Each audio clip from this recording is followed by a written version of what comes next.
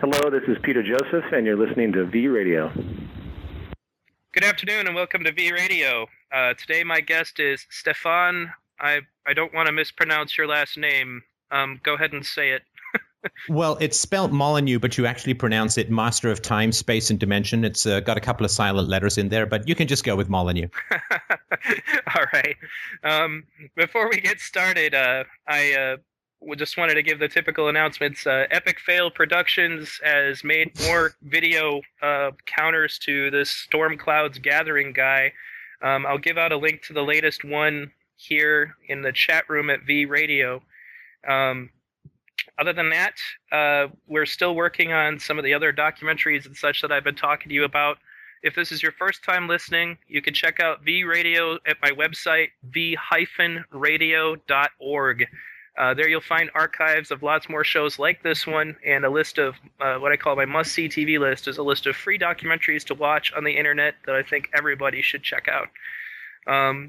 And thank you also to everybody who has been supporting V Radio. You guys are the reason I continue to do this.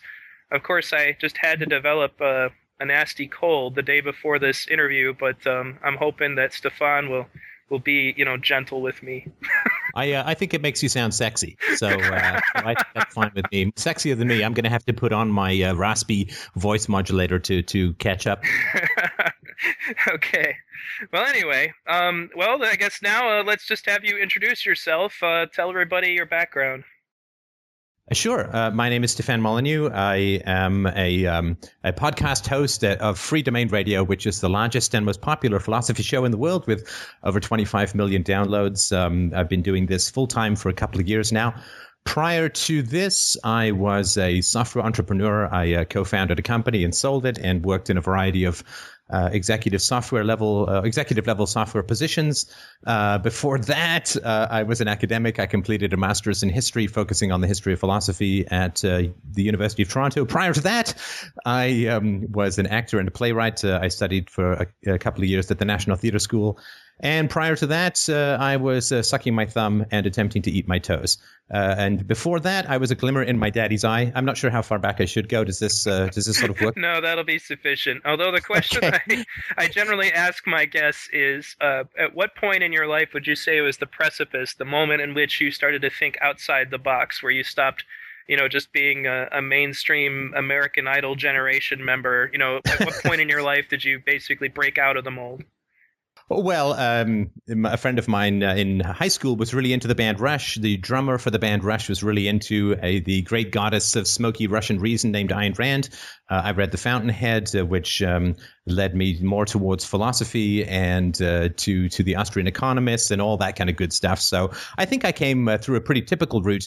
I have more of a focus on self-knowledge. A lot of philosophy in the modern world appears to be very outwardly focused, and I sort of take Socrates' dictum very seriously that you have to know yourself before you can know anything. And the knowledge of the world really begins with knowledge of the self, so that you can understand any cognitive distortions you have. And once you break those down, knowing the world is actually quite easy and quite simple once you get rid of internal distortions. So I've been through therapy. I'm married to a woman who practices psychology, and I am very much focused on the knowledge within that I think leads much more easily to the knowledge without, if that makes sense. So basically it would kind of be when you read The Fountainhead, you think that kind of broke you out of the typical mold?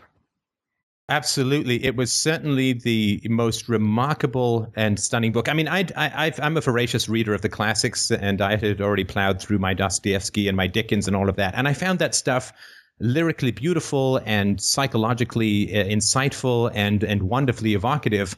But it didn't have, I think, the muscularity of truly original moral thought. I thought Dostoevsky was just regurgitating medieval Christianity, and Dickens was just regurgitating post-medieval sentimentality. And when I came to Ayn Rand, I found it just an incandescent illumination of a moral passion I'd never seen before and never experienced before. And that led me towards atheism, and that led me towards a respect for voluntary participation in free market exchange of goods and services, and all of those kinds of good stuff. And then when I was in school, of course, I studied many more of the classics. I went all the way through, the pre-Socratics, through Socrates, Plato, St. Augustine, Aristotle, and Nietzsche, and all of those kinds of good guys. And I found that working with those philosophers within the framework of reason and evidence was a very powerful but sometimes startling experience. So that's my brief journey, if you can sum it up there, if I can sum it up that way. Well, yeah, that's very.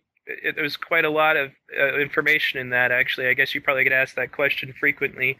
I've already told my listeners, but basically, ironically, what brought me out of the stupor, I think, was a moment in particular where a friend of mine linked me a YouTube video of Ron Paul debating with Rudy Giuliani, and he goes up to say, they don't attack us because they're free. They attack us because we bomb their countries and sanction them. And I just kind of sat there with my mouth open going, did he just say that? Like, wow, he told the truth. And, right.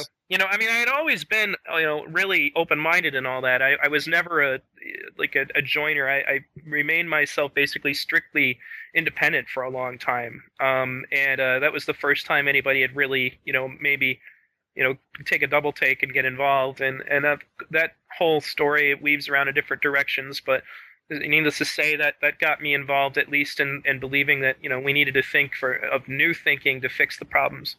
The 9/11 thing to me was a remarkable opportunity for the basic extension of human empathy. What I said to people at the time was, I said, how angry and how vengeful you felt when you saw those towers go down, and how you wanted to just get anybody who had done that to you. Well, that's how the Arab world has felt for about 100 years. So it's not too shocking. All you have to do is put yourself in their turban, and it's exactly the same feelings. In fact, they could almost be commended for their restraint relative to the provocations they've endured. Anyway, just by the by. Of course. Well, I know that you had a lot of concerns. That was basically the main reason I wanted to bring you on, was because a lot of people, I'm sure, from your listenership and my listenership have both listened to the exchanges between you and Peter Joseph.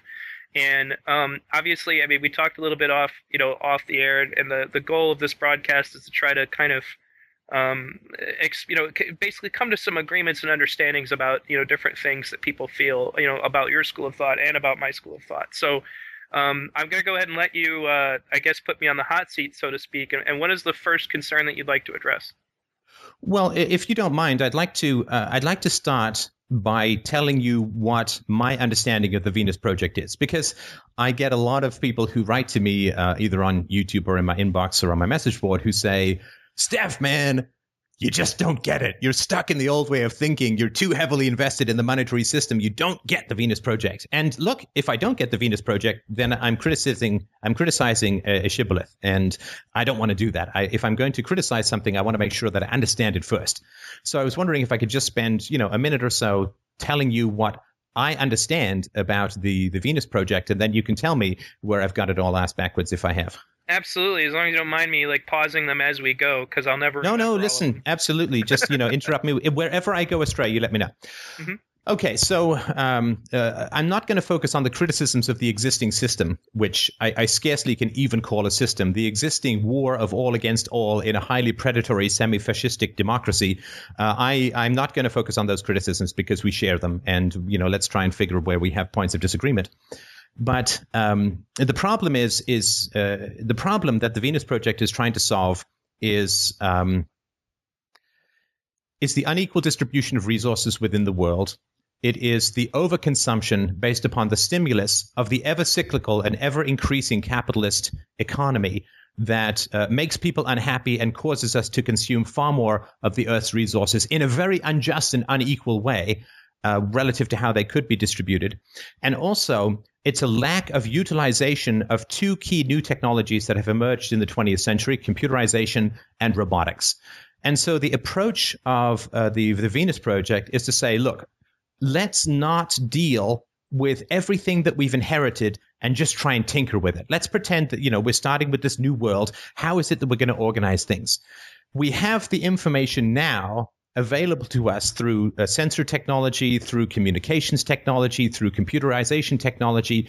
We have the information available to us now to rationally plan the human economy so that it serves the needs of everyone, not just the few. So you don't get a few mutants out there with $1 billion to their name and millions or billions of people out there scratching out subsistence living on $1 or $2 a day. That is clearly insane and absolutely unnecessary. We have an economy which is based upon fiat currency and debt and predation and roping people into working to pay interest on money that has been lent to other people, all of which is completely monstrous. If we have a rationally planned economy, we can get rid of about 75% of crap sewage cleaning jobs. We can have people freed from serving people coffee and working on the line and so on. With the immense amount of wealth that can be created through robotics and computerization and a rational allocation of the Earth's resources, we can create a human renaissance, the like of which has never been seen before. A world where people don't have to work unless they want to. A world where everybody has enough to eat and everybody has access to healthcare when needed, and everybody has access to reasonable shelter, where the constant stimulation of irrational demands through capitalistic advertising and marketing is diminished, so people can actually be happy with a reasonable amount of wealth rather than forever being dissatisfied because they're not as rich as the richest guy in the world. And all of that requires radical changes in our thinking. We have to re-examine and abandon the concept of money itself. We have to abandon and re-examine the concept of this dog-eat-dog predatory market capitalism that pits a war of all against all, that benefits the few so often at the expense of the majority, that consumes the Earth's resources at such a rate that they are going to be stripped bare in less than a generation. So it really is a very, very important end game that we're working towards, because we don't have much time left given the consumption of the Earth's resources and the growing inequality in wealth within the world, which leads to crime and wars. The stakes couldn't be higher. The time couldn't be shorter. Action needs to be taken now. Is that a fair summation of where the project is coming from? Yeah, I'd say that was pretty good, yeah. Was there anything that I completely missed? And I half convinced myself because that was a pretty good speech, but I'm on board, booby, let's go. Well, there are a couple of things that tend to get glossed over, and I think that part of the reason why is because for us it's kind of a foregone conclusion, but because it isn't spelled out in big giant neon sign letters, the Venus Project does in fact value the non-aggression principle. That's not stated well enough everywhere, and that leads us to a lot of people just kind of putting together their own versions of it, or maybe they see, he said the word share, he must be a communist, which means he must be a fascist and all that other jazz, when we don't believe in any of that. We basically believe in the force of ideas. I present this idea to you, I demonstrate what I can do with it scientifically, and if I can't demonstrate it scientifically, then it wouldn't be part of my jargon anyway. And sorry, just to reinforce that point, I did see a video with Jacques Fresco, which for those who I'm sure everybody is aware, I think he was the originator of the Venus Project in the 70s, if I'm right. Mm-hmm. He was explicitly stating that the goal of the Venus Project is to create such wonderful communities that through the process of just being more attractive to everyone than the lives they have outside, that the people will voluntarily want to join these communities, that force will never be used to compel people into these communities, that it really is a social experiment that is designed to lure people in through tangible benefits rather than force them in through any threat of violence. That's very true. Thank you for pointing that out, because now that they've heard it from you, they'll know I didn't make it up. But yes, it is about presenting a concept. And the example that I usually use, for example, is that if you have a better situation going on, like, for example, we have an immigration issue in the United States. People who live in areas that are poverty-stricken want to get to places where there's no poverty. So not only do we not have to go to Mexico, for example, with guns and force people to come here, we can't even keep them out. And that's the goal, essentially, of trying to present that it's a concept, it's an idea. And if people don't want to go along with it, then not only, because that's another problem, is that one of the core issues here is eventually abolishing the need for a state and abolishing the need for laws. And I know that concept kind of scares people initially, but when you have an understanding of behavioral sciences, it becomes more realistic. And something that you can understand a little better is that it's not to say that we're going to absolutely eliminate all, abilities to protect ourselves if somebody goes crazy. But it's a point of that the current system's approach of, well, we'll just take people who behave aberrantly and lock them up in a room with other people who behave aberrantly, for a certain amount of years and hope they learn their lesson is ridiculous. Just to finish, to give you an example of the difference there, though, is that the prison systems in like Norway, for example, several small European countries have switched to this idea of prisons becoming a rehabilitation system rather than becoming let's lock people up in a room and hope they get better, which doesn't work. No, it absolutely doesn't. And I also wanted to mention, just for people who seem to mistake me for somebody who is a fan of the existing system, politically, I am an anarchist. I hate to sort of define myself by conclusions, but I accept that anarchism is the only valid application of the non-aggression principle. I have a bunch of free books available on my website at freedomainradio.com/free. The two, if people are interested in how I sort of see the future unfolding to a stateless society, it's called Everyday Anarchy, which is an argument that we all love and enjoy anarchy in the worlds that we live in right now. I mean, no government tells us what we can do for a living. No government tells us who we have to marry. No government tells us where we have to go to school. We enjoy having a non-coercive environment in so much of our lives. So why not take that which we love so much in our personal lives and extend it to the political? That's sort of basic argument. And Practical Anarchy is another book. It aims to answer questions around the roads and national defense and healthcare and protection of children, which is the essential task of any society, because if you protect the children and raise them peacefully, the society will become nonviolent in a way we can't even picture at the moment. So I just wanted to point out that I side with the Venus Project adherents and the Zeitgeisters. I'm not sure what you all call yourself. Let's just say thinkers. I completely side with everybody who is ferociously against the insane predations of the existing system. It has not escaped my attention, as it has not escaped the attention of many social thinkers, that as state power has grown, inequality has grown. So the concentration of wealth in the hands of those at the top has vastly exploded since the 1940s and 1950s, since the government has assumed more and more power and control over the economy. So I am an eternal foe of the initiation of force in all of its forms, and the state is by far the largest initiator of force in all societies, which leads to distortions and predations and violence and dysfunction, like a ripple going out through a pond. Except it turns into a tidal wave, which tends to knock over societies. I completely agree that the existing system needs to be scrapped in its entirety, that we have inherited a cancerous and mutated and leprous social system that needs to be re-examined from the ground up and reorganized according to rational and empirical principles. And so I think as far as that goes, I just want people to really get that I am not a shill for Halliburton. I'm not being paid to lull people into a sense of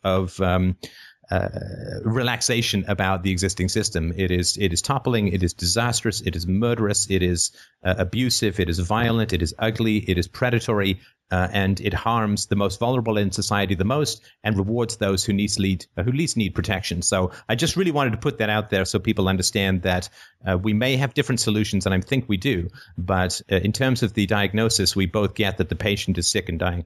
Well, yes, and I think that's another one of the problems that I see that was happening between you and Peter, was that Peter's arguing with the current system. He doesn't really, he does talk about the free market sometimes, but like a lot of the differences here has to do with, we do agree that the current system is messed up. It's not a free market, even in that term. But we have concerns about where we think the free market would lead, but it's nowhere near as important as eliminating the state.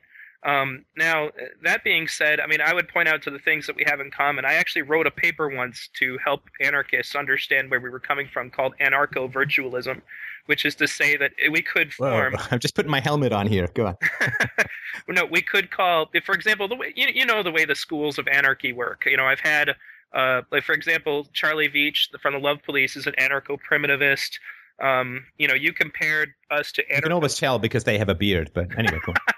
Yeah, you compared us to anarcho-communists, and I will say that there are some things in common with anarcho-communism, but we also have some things in common with anarcho-syndicalism, and neither of those are actually exactly what we are. There's also cyberocracy, which is something else that people could look up on Wikipedia as an example of just, essentially automating bureaucracy. Now, the only fundamental difference, and this is why anarchy is interesting, because it has different schools of thought that kind of give a variation on the theme, is that the main problems that we tend to have is that some people kind of believe in this concept of spontaneous order.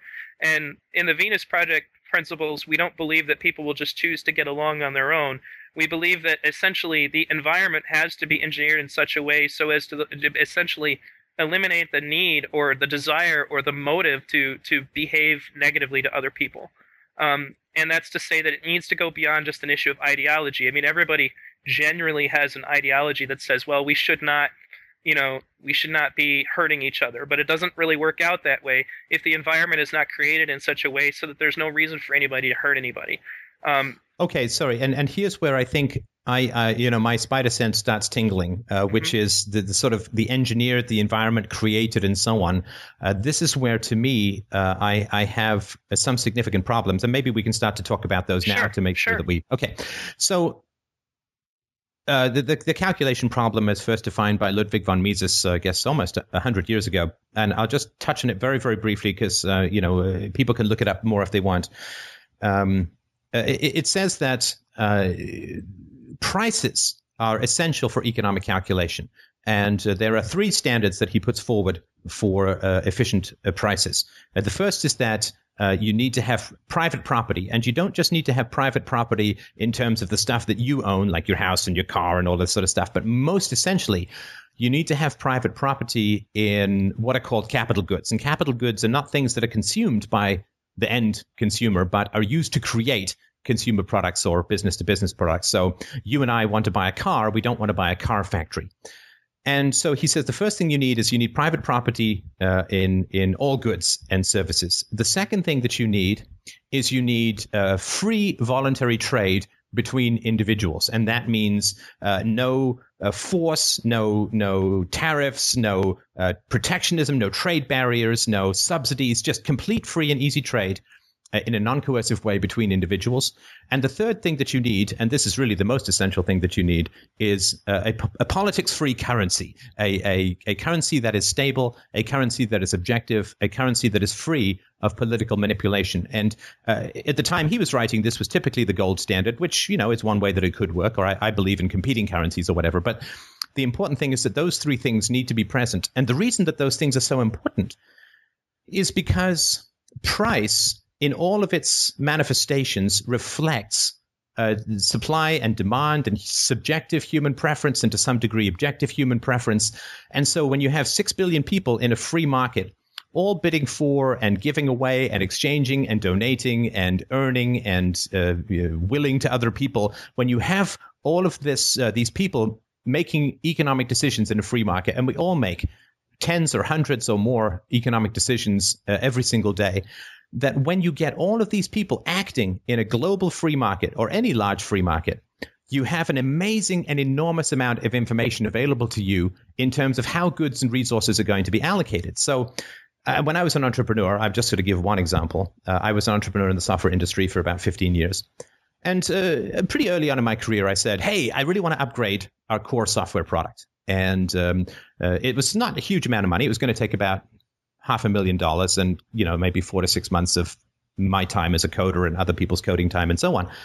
Now, in order to make the case that we should do this, because there was so much we could spend $500,000 on, right? We could blow it all on hookers and cocaine. That, of course, was one suggestion from the head of research.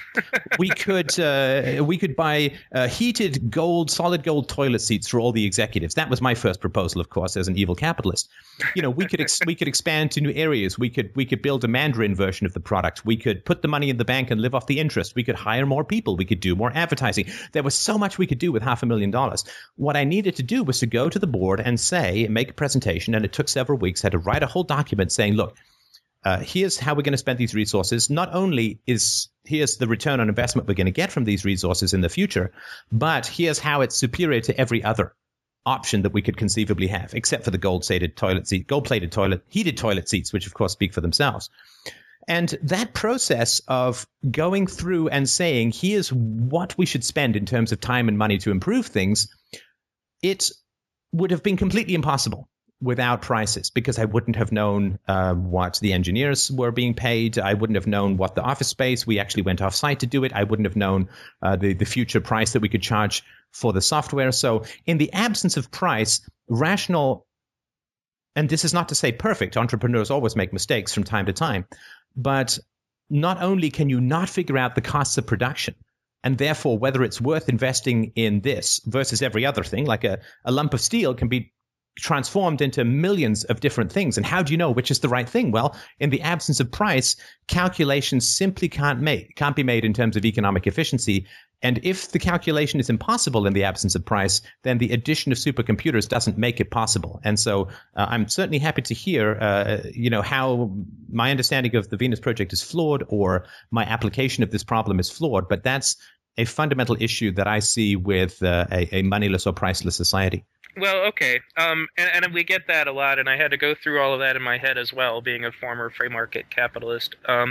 The thing is that, well, first of all, when Mises wrote all of that stuff, it was like, 50 years ago? The state of technology was very different, and I know that you've already qualified that you don't feel supercomputers will solve the problem, but when you take into account that a great deal of what it is that we need to calculate, what kind of things that we're trying to consume, and how the consumer culture was, when you talk about spider sense tingling, you brought up advertising. I don't know that people are completely aware of just how bad advertising has gotten. It went from well beyond just the issue of, hey, I got a great product and my product is better than other people. It's moved on to now they're doing brain scans of consumers to figure out what colors to use, what sounds to use, what timing to use, and then they're paying people like Edward Bernays to get into the brains of the masses to help convince them that they need all of this extra junk. So the reason this is all relevant is that a great deal of what, because the concept, as you brought up in your video with Peter, was, desires are infinite. And I don't feel that we agree with that. A lot of desires are, in fact, almost sadly, I hate to say it, most desires are manufactured through those systems. And anybody who wants to learn about that, watch Consuming Kids, very terrifying documentary about how they start this process when you're an infant.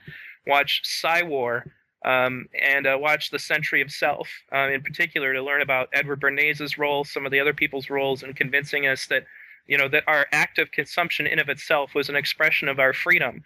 We have been socially engineered to believe that, that that's the case. And this is how we end up with situations like the example I usually use, because it's the one that's most personal to me, is Edward Bernays convincing women that not only was cigarettes cool, that they needed them to be independent, that they were an expression of them throwing off the shackles of man, and how they, he staged incidents to create this false concept that women need cigarettes, so, and the reason it's more personal to me is my mother died of lung cancer 2 years ago. So, the concept that these people are willing to go that far into your brain, there are a lot of things that I realized, because after I became aware of advertising, for example, my need to consume, my desires went way down. I look at stuff differently now. I live a very minimalist lifestyle. And the funny thing is that, to further point this out, because a lot of people would think that would make you miserable, I have shows archived actually from a lady named Tammy Strobel, and they've done studies to point out the fact that people who live lower material lifestyle actually are generally far happier, far less stressed, and generally just lead healthier lives. You can find all of that stuff in my archives. In fact, I think it's the first archive show. It's why money and the stuff you buy with it doesn't make you happy. Now, all of that said, I kind of tend to look at, for example, that, if you're the manager of a store, you regulate the kind of, what you need as far as stock. Obviously, how many, of this kind of widget do I need? Well, I sold 10 of them. I guess I better order more. I guess I don't really feel that the calculation problem is really as complex, especially with the advents of technology to rapidly track everything you sell. Most inventory is actually completely automated and computerized now. Now, the next point that people usually bring up is, well, then what's to stop people from just coming in and grabbing 30 televisions? And I kind of point out to them that, this is, as you pointed out, in your own assessment, is that we need to radically change our thinking. And one of the major motivating factors behind not getting 30 televisions is people need to understand that the planet that we live on can't put up with that much longer. We can't keep filling landfills full of bullshit. It will destroy the planet. And with bullshit, that would be very fertile. I think that would be called fertilizer. So let's get more bullshit into the land, but let's get less junk. Okay, I agree. I just want to point that out. There's literal people who will write to you about this. I just wanted to know. The internet is full of nitpickers, and I happen to be one of them. I agree. So, but the point, though, being is that this is one of the aspects of the scare. Basically, people get scared. They think we're going to take their ability to trade away, or we're going to take their ability to consume away, and the reality is we're not going to ban trade ever. Was that ever considered? We want to make trade obsolete. We want to make it so that it isn't necessary. And more to the point, we want to make people aware of, it would be utopian, and I tell people this all the time. It would be utopian to think that we can continue to forever produce on a planet with finite resources. It would be utopian to consider that we could just go on polluting the planet and not eventually make it uninhabitable. And I know that you're aware of that, but a great deal of our consumer culture quite literally are not. They're just not aware of that, or more to the point, they're willfully ignorant of that. And I'm not a global warming person or any of that other crap. I don't need any of those questionable things. I know that continually dumping stuff into just take a look at our oceans. The state of our oceans is full. There's more plastic in several parts of our oceans than plankton. It's getting into the whole ecology there, and that's what I'm trying to get at, is that it's not forces and we're going to come down on you. It's that you cannot, first of all, we don't have the freedom to pollute the planet beyond the point at which it is uninhabitable. I mean, we could do it, but we would kill ourselves. Essentially, the coercion will come from our own suicide, our own ecological suicide. Secondly, we don't have the freedom to consume resources beyond what is available. If you've only got 3 pears, you can't eat 4. No matter how many political laws or concepts of private property you think you have, when the time comes, your private property or your right to bear arms are not going to save you from the ecological disaster. Period. And that's kind of where we're coming from. And it's not, and once again, as far as how this works for the calculation problem, we feel, and I've seen it myself, after I strip myself of all the BS of advertising and all that, I really don't spend very much money anymore. And I'm happy. And ironically, without this huge residual income that so many people get into, I don't have a car payment, I don't have a house payment, I don't have any of that crap. I have become so much less stressed out overall, and therefore I think it's a happier way of life. We won't force you into it. If you don't want to do it, you don't have to, but we're pretty confident that we can demonstrate that. And I guess that's what I'm trying to say is that I believe Mises was moving from the direction that people will just kind of grab everything, because there's a lot of social stratification elements with owning a lot of stuff or owning expensive stuff. And the other thing that I would point out about, because I don't want to go on too much longer, I want to give you a chance to answer. I'm sorry, but we both talk a lot because we're both radio hosts, and this is what happens. Is that the price system? I understand what he thinks is the point. The only problem is that the price system in of itself becomes corrupted, and you end up with inflated prices or artificially, scarce prices, and as a result, the price system is not relative to the resources we have left on the planet. It's relative to whatever will be the most profitable to the people and corporations, and we don't feel that we can continue to do that forever. Well, I can't argue with much of that. I took a 75% pay cut to talk about philosophy rather than work in the software industry, and I've never been happier in my life living a minimalist life with a 12-year-old car and a cheap headset. So I completely agree with you that the pursuit of material goods, sort of Maslow's hierarchy of needs beyond the bare minimum, has a diminishing return scenario, and I certainly try to argue with people who are into conspicuous consumption that there lies the way to both personal and global ruin. So I completely agree with you there. The calculation problem is not solved by lowering people's demands, because it doesn't matter what level of people's demands are. You simply have no way of knowing how to efficiently use resources without price. I don't want to sort of dwell on that. I just want to put the argument out, and people can go and research it further for themselves. But I do believe that lowering consumption, particularly conspicuous consumption, is important. But let me give you a scenario that I think can achieve that in a very intelligent way without requiring central planning. And I'll keep it brief. I absolutely promise. One of the things that is always underestimated almost always underestimated. And I think the Venus Project suffers from this flaw in terms of how human beings are shaped, right? So in Zeitgeist 3, moving forward, there was a very powerful and I think brilliantly done expose on the myth of human nature, which is to say that early childhood experiences of either love or trauma and so on, they shape the brain in very fundamental ways. And if we need to look at the question of human violence or people's propensity towards using aggression, whether it's verbal or physical, to get what they want, we don't look at human nature. We look at their early childhood experiences to see what happens from there. And I think that's a really, really powerful and important argument to make. Now, what happens, though, which is sort of problematic, is that people tend to really underestimate the degree to which public school education, government-run education, which is way, way, way, way outside the free market, really contributes to the kind of dysfunction that occurs in people. Herding children into these brain-deadening indoctrination camps called public schools, where they get droned at about either inconsequential or weird or false information for 15,000 hours during their formative intellectual years, has a huge, huge impact. And I'm always surprised. I just finished a book by Chris Hedges called The Empire of Illusion, about the moral decay in America. And he talks, like the Venus Project does and like other critics do, he talks about marketing and advertising. But the question is, why does marketing and advertising work? Because people can't think critically, because people don't have strong philosophical values. And why don't they have strong philosophical values? Because they're indoctrinated in an institution that is not responsive to the needs of the parents, that is not responsive to the long-term mental and educational efficacy of children, that was designed 150 years ago by Prussian lunatics to create a stable of brain-dead workers for their factories and for their armies. Well, we certainly, let me interject just a little bit here. Please. We certainly don't disagree about that at all, actually.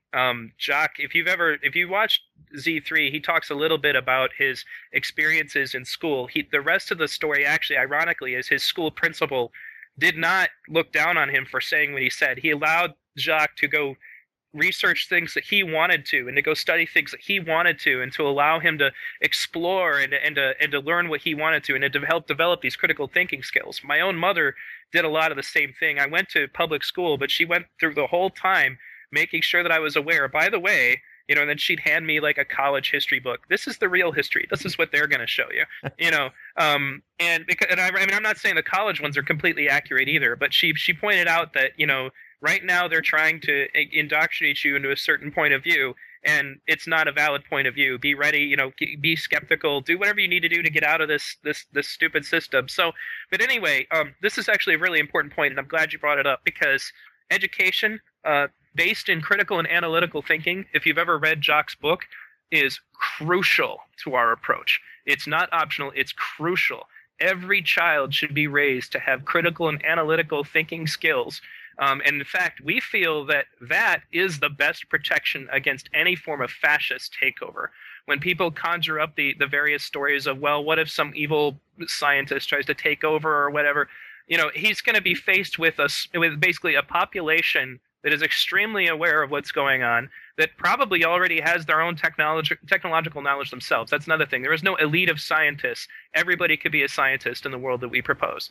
And he's going to find himself with a bunch of people who are aware of techniques like propaganda, brainwashing, things of that nature, and it's not going to work. A lot of the, so, I guess basically to point out is that, yes, we absolutely are in agreement. There's no difference there. These institutions are terrible, and I've thought about, if it weren't for the fact that I had a long talk with the kindergarten teacher of my daughter, I'd be homeschooling right now. But she seems to be of the same opinion that you and I are, which I found to be very refreshing. But in any case, we don't disagree about that. But see that, and just to point out, that is not a free market institution. It's the antithesis of a free market institution. Of course, that is a centrally planned institution that leads children, I think, basically into the hands of marketers without critical thinking, and with depressed and anxious mindsets that are hungry for the instant hit of social approval and status symbols and gratification. It really, the schools can't teach values. Public schools can't teach values because the moment you teach any kind of rational, empirical, intelligent, scientific values, you've got every lunatic parent on the planet raining down on the school board in absolute offense and horror. And whereas if schools were privatized, then you could at least have some schools who would be teaching rational values according to the values of the parents. But schools are completely empty of any depth or philosophy or critical thinking or meaning. We agree. Or values. Absolutely and agree. Yeah, but to me, that is a criticism of central planning. It is not a criticism of the free market. I just sort of really wanted to point that out. Okay, well, no, and I'm not saying that it is. I understand completely that public schools are not free market by any means because they don't believe in public, well, anything. That being said, I understand. The difference is that, everything that you just said are the kinds of things that Jacques says are wrong with schools all the time. And that's why any quote unquote, everybody, this is the thing we have to recognize. As was pointed out in Z3, especially when you're children, everybody is going to get indoctrinated in some fashion. We don't like it. We'd like to try to believe that no, as long as, I'm not in the right, I have free will, et cetera, et cetera, et cetera. And nobody should ever force you to do anything. That's not the issue. But you are the product of your environment. And the fact that, in fact, those schools that you're talking about and how they affect kids are a perfect example. I was very happy to hear you refer to human nature as a myth because we get that one constantly. But those schools I do too. You can't have a free society because it's human nature to dominate other people. It's like, right. No, it's not. And it's total BS. You'd say up until the 18th century, it's human nature to own slaves. Well, we don't own slaves directly anymore. It's human nature to oppress women. Well, we don't do that the same way anymore. This human nature is an excuse to not think. It's a cop-out. Now, and to further my point, actually, in my own personal life, for example, my children never, ever watch advertising. Ever. I use a Netflix account and I'm very selective about what they're allowed to watch. I have a computer set up, to my TV, and not because I'm going to deprive them of choices, but because I don't want them exposed to the kind of BS that makes them think that their choices are Barbie or G.I. Joe. I don't want them brainwashed. I don't, none of that. And we talk about in our movement about that constantly. Our movement is really big on spreading awareness of that kind of stuff. And that's why, as far as the example of that, the fruit of that is that my son and my daughter don't care what toys I get them. They're happy with anything I give them. And when I go to even in the stores, they don't say, Mommy, Daddy, I need to have this or I need to have that. They're never exposed to any of that. And as a result, I have never had to fill up their room with garbage. I can give them whatever I want to. And I do, don't get me wrong, I do spend, some time making sure they're happy, but it's amazing how different my children behave just from not being exposed to advertising. They don't see McDonald's and scream that we have to go. If we go to McDonald's every now and then, they don't care. So yeah, I don't want to go too far on that tangent, but I hope you understand that we're of the same mind on that. Now, as far as that being about central planning, I think that's what I was trying to say is that yes, we recognize that there is indoctrination in those versions of central planning. Our concept of quote unquote central planning is to eliminate everything you're talking about as part of the self-defense mechanism of our system preventing any form of an oppressive state from ever taking hold. Okay, so let me get into the meat here, because to be perfectly honest, I view the substitution of a computer for the market mechanism to be magical thinking, to be pretty disingenuous, because it seems like an answer. I don't actually think that it is, because computers don't do anything, right? They just sit there passively waiting for instructions. So somebody's going to have to code the algorithm that sends the goods out. Now, if nobody wants anything more than what is available, then whether you have the Venus Project system or a complete free market is immaterial. In fact, I would say the complete free market is if you can limit people's desires through rational argument, through appeals to happiness rather than stimulus, then you don't need this central computer. You don't need a centralized overhead of management. You don't need the risk of that becoming totalitarian. You could just have a free market where people are limiting their own desires. So if your argument, and I think my argument, is correct, that we can philosophically, through reason and evidence, limit people's desires for ridiculous consumption, then a free market system will handle that perfectly. If we can't, in other words, if people want more than is available to the general population, then I think the free market begins to price that higher and higher to the point where people die off, because their desires will die off. Because parents, for instance, don't want their children to be buying all of this stuff. And so in a school system, I would send my kids in a free market school system. I would send my kids to a school, if schools even existed in the way that they do now, which I doubt, but let's say they do. I would send my daughter to a school which taught her that, stuff is not going to make you happy, and what matters is human connection and love and a reasonable amount of material comfort and so on. Because parents don't want to spend all of this stuff, all of this money on this garbage that just accumulates and causes fights and frustrations and, lasts for 10 seconds, after which the kids just want to play in the box the toy came in. So I think that there will be a countervailing desire on the part of parents and on the part of educational institutions to limit people's desires. If they limit people's desires successfully, a free market system will perfectly handle that and accept that. So help me to understand how the central computer, in a very practical way, and this comes from my business training and experience. You have to not use adjectives. You have to use proof, right? I can't just come up with a business plan that says, give me $500,000 and we'll all make lots of money and it will be really efficient and profitable, because those are just adjectives. Help me to understand how people, not computers, because computers will only do what people tell them, how a small group of people will allocate these resources to everybody else. Okay. Well, I guess as we went into that a little bit, and I talked about how it's easier. We've already been over that. It's much easier to calculate it when there's far less variables. I think one of the issues of the variables is what I was talking about when I brought up all the issues of how consumers are created. Those are the irrational, quote unquote, variables. Let's say that people's desires are limited. I understand that. So how is it that resources are allocated?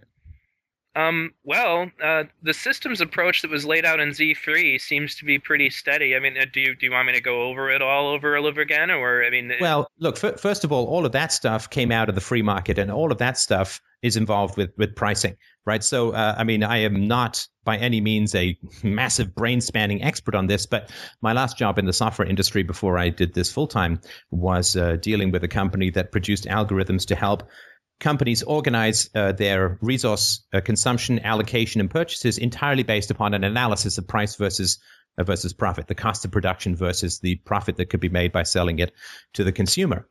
And I can absolutely tell you without a shadow of a doubt that if price were not available, all of those calculations would be meaningless. So in the absence of price,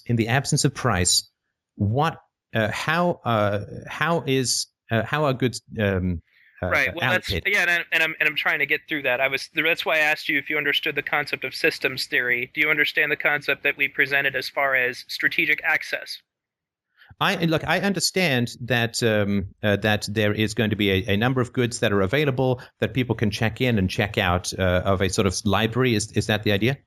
That's a similar concept, yes. But it's just they're already doing this today with things like car banks and such. You don't need to own a car. You need access to a car for generally maybe 30 minutes out of a given day, depending on where you're going. That's if you don't. Sure, and just to remind you though that the calculation problem is not around consumption; it's around production. The question is how many cars do you produce, of what kind, and do you produce cars relative to the other million things that you could produce? Only the price mechanism. Again, just to point, the fact that it exists within a price system, right? Those cars only exist because of the price system, at least according to Austrian economic theory, which I think is valid. So saying, well, that the capitalist system has produced all of this stuff, which will then take over for a non-capitalist system, to me is not correct. The computers that you talk about, I think in Zeitgeist, Peter mentions that these systems are already in place for retail distribution outlets, but these systems only exist because of the price system, because of the efficiency of the price system. So my question is, how does it work in the absence of a price system? Taking over technology that has been produced by the free market for a non-free market environment is, to me, just saying the free market works. I don't really. Well, I guess it's kind of a matter of not reinventing the wheel. I'm not necessarily saying, as far as the point is that you could use all of those same technologies to keep track of inventory and then decide what to produce accordingly. Companies already do this when they decide how much they're going to produce of a given item. Sometimes they're yes, but sorry, just to reiterate, but that's only because they have price. Well, if you take price out of the equation, those systems don't work. I mean, I've spent quite a bit of time working within these systems from a software entrepreneur standpoint. If you take price out of the equation, you have no way of gauging or comparing the cost of production for producing any particular good or service, particularly when compared to all of the possible goods and services, and even more particularly for trying to figure out what to build in the future, right? Because entrepreneurs say, okay, well, if I combine all of these resources, which cost, $500, then I can sell an iPad 3 years from now for $550. And without costs of production, without costs of comparison, which are all reflected automatically and for free in the price system, because you just look stuff up on eBay to figure out how much it costs. Without the price mechanism, not only can you not figure out what to produce in the present, even more importantly, you can't figure out what to produce in the future. And I assume that economic growth is not going to stop and innovation is not going to stop in the future. Well, no, and I recognize what you're talking about. I would point out, though, that I don't necessarily agree that Mises's theory about the lack of our ability to tackle the price problem is empirical. I don't think that that's an absolute. I think that it can be overcome. And I understand. I mean, you're repeating and kind of driving the point home about it, but I don't agree with his assessment.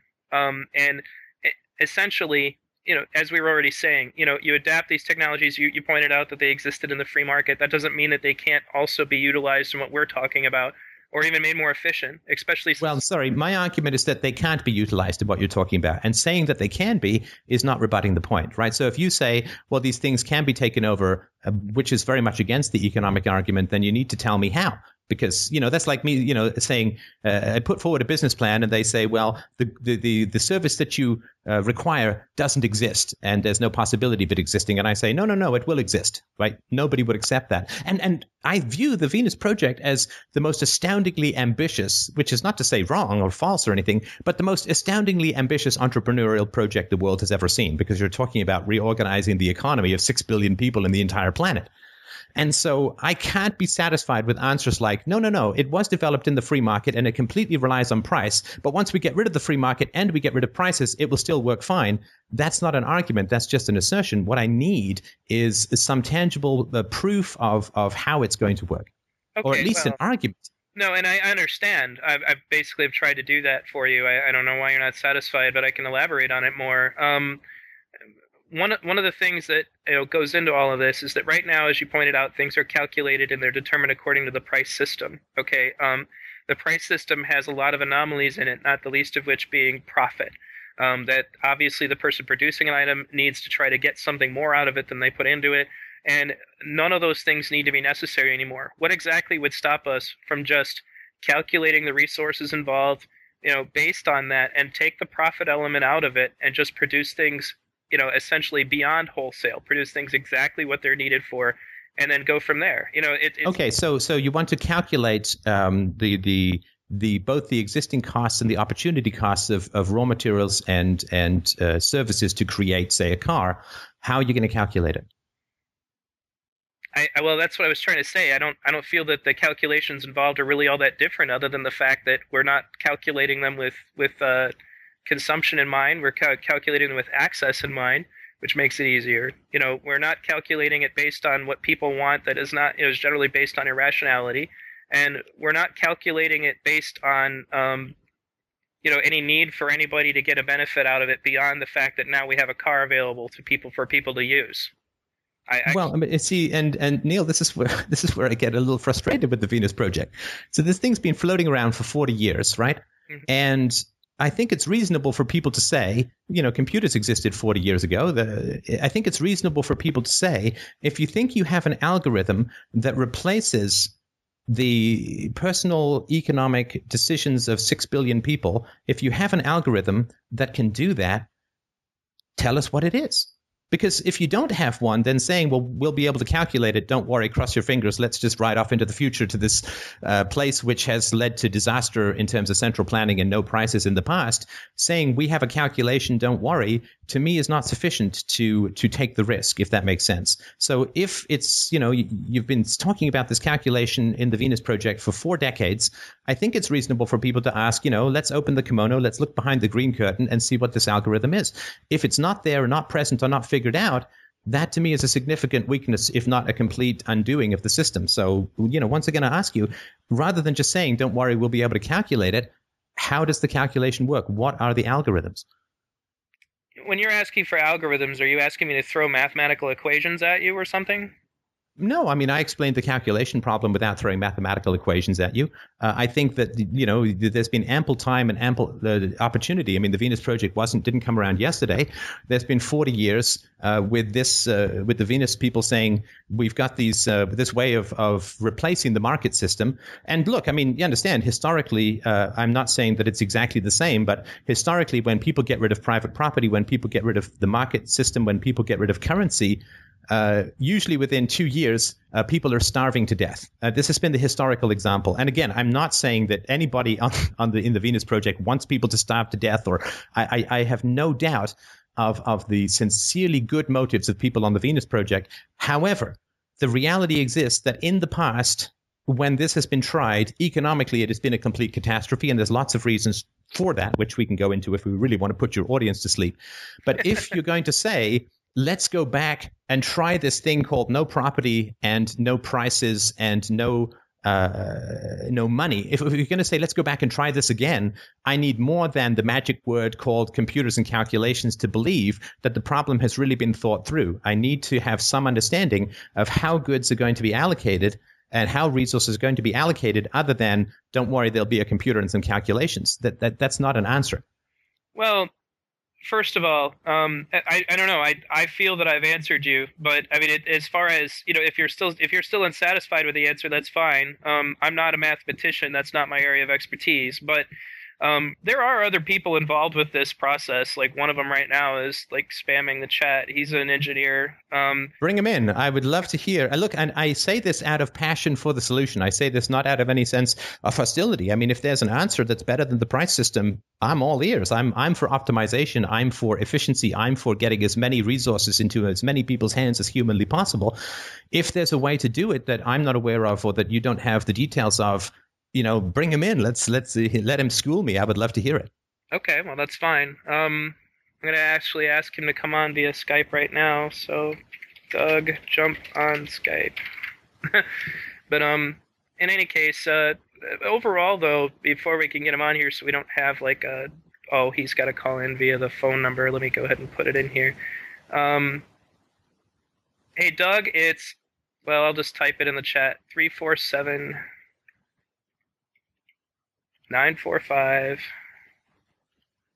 and then 7747. Anyway, I'll bring him on as soon as he's ready. Just as he's coming on. I mean, I hope that you're enjoying it. I certainly am, and I appreciate the common ground that we found, and I certainly do appreciate the opportunity to speak to people in the Venus Project. It is a wonderful thing to speak to people as critical of the existing disasters and as enthusiastic about creative solutions as possible. So I just really wanted to thank you for the opportunity. No, that's fine. Anyway, well, in the meantime, while I'm waiting, just because it's going to be hard to know which one he is, I'll go from there. But basically, probably this latest one, and pull him on. And it may be worth, I mean, if you do have people who want to call in, I'm certainly happy for us both to field whatever people have to say, because sure. This really should be a more collective discussion. Yeah.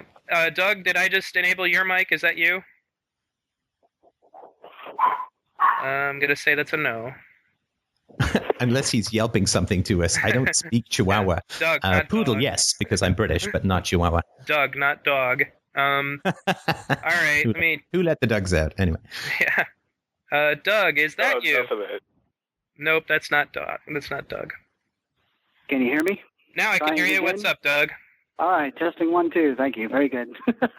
By the way, to the audience, this is Doug. He made the brief film called Awakening.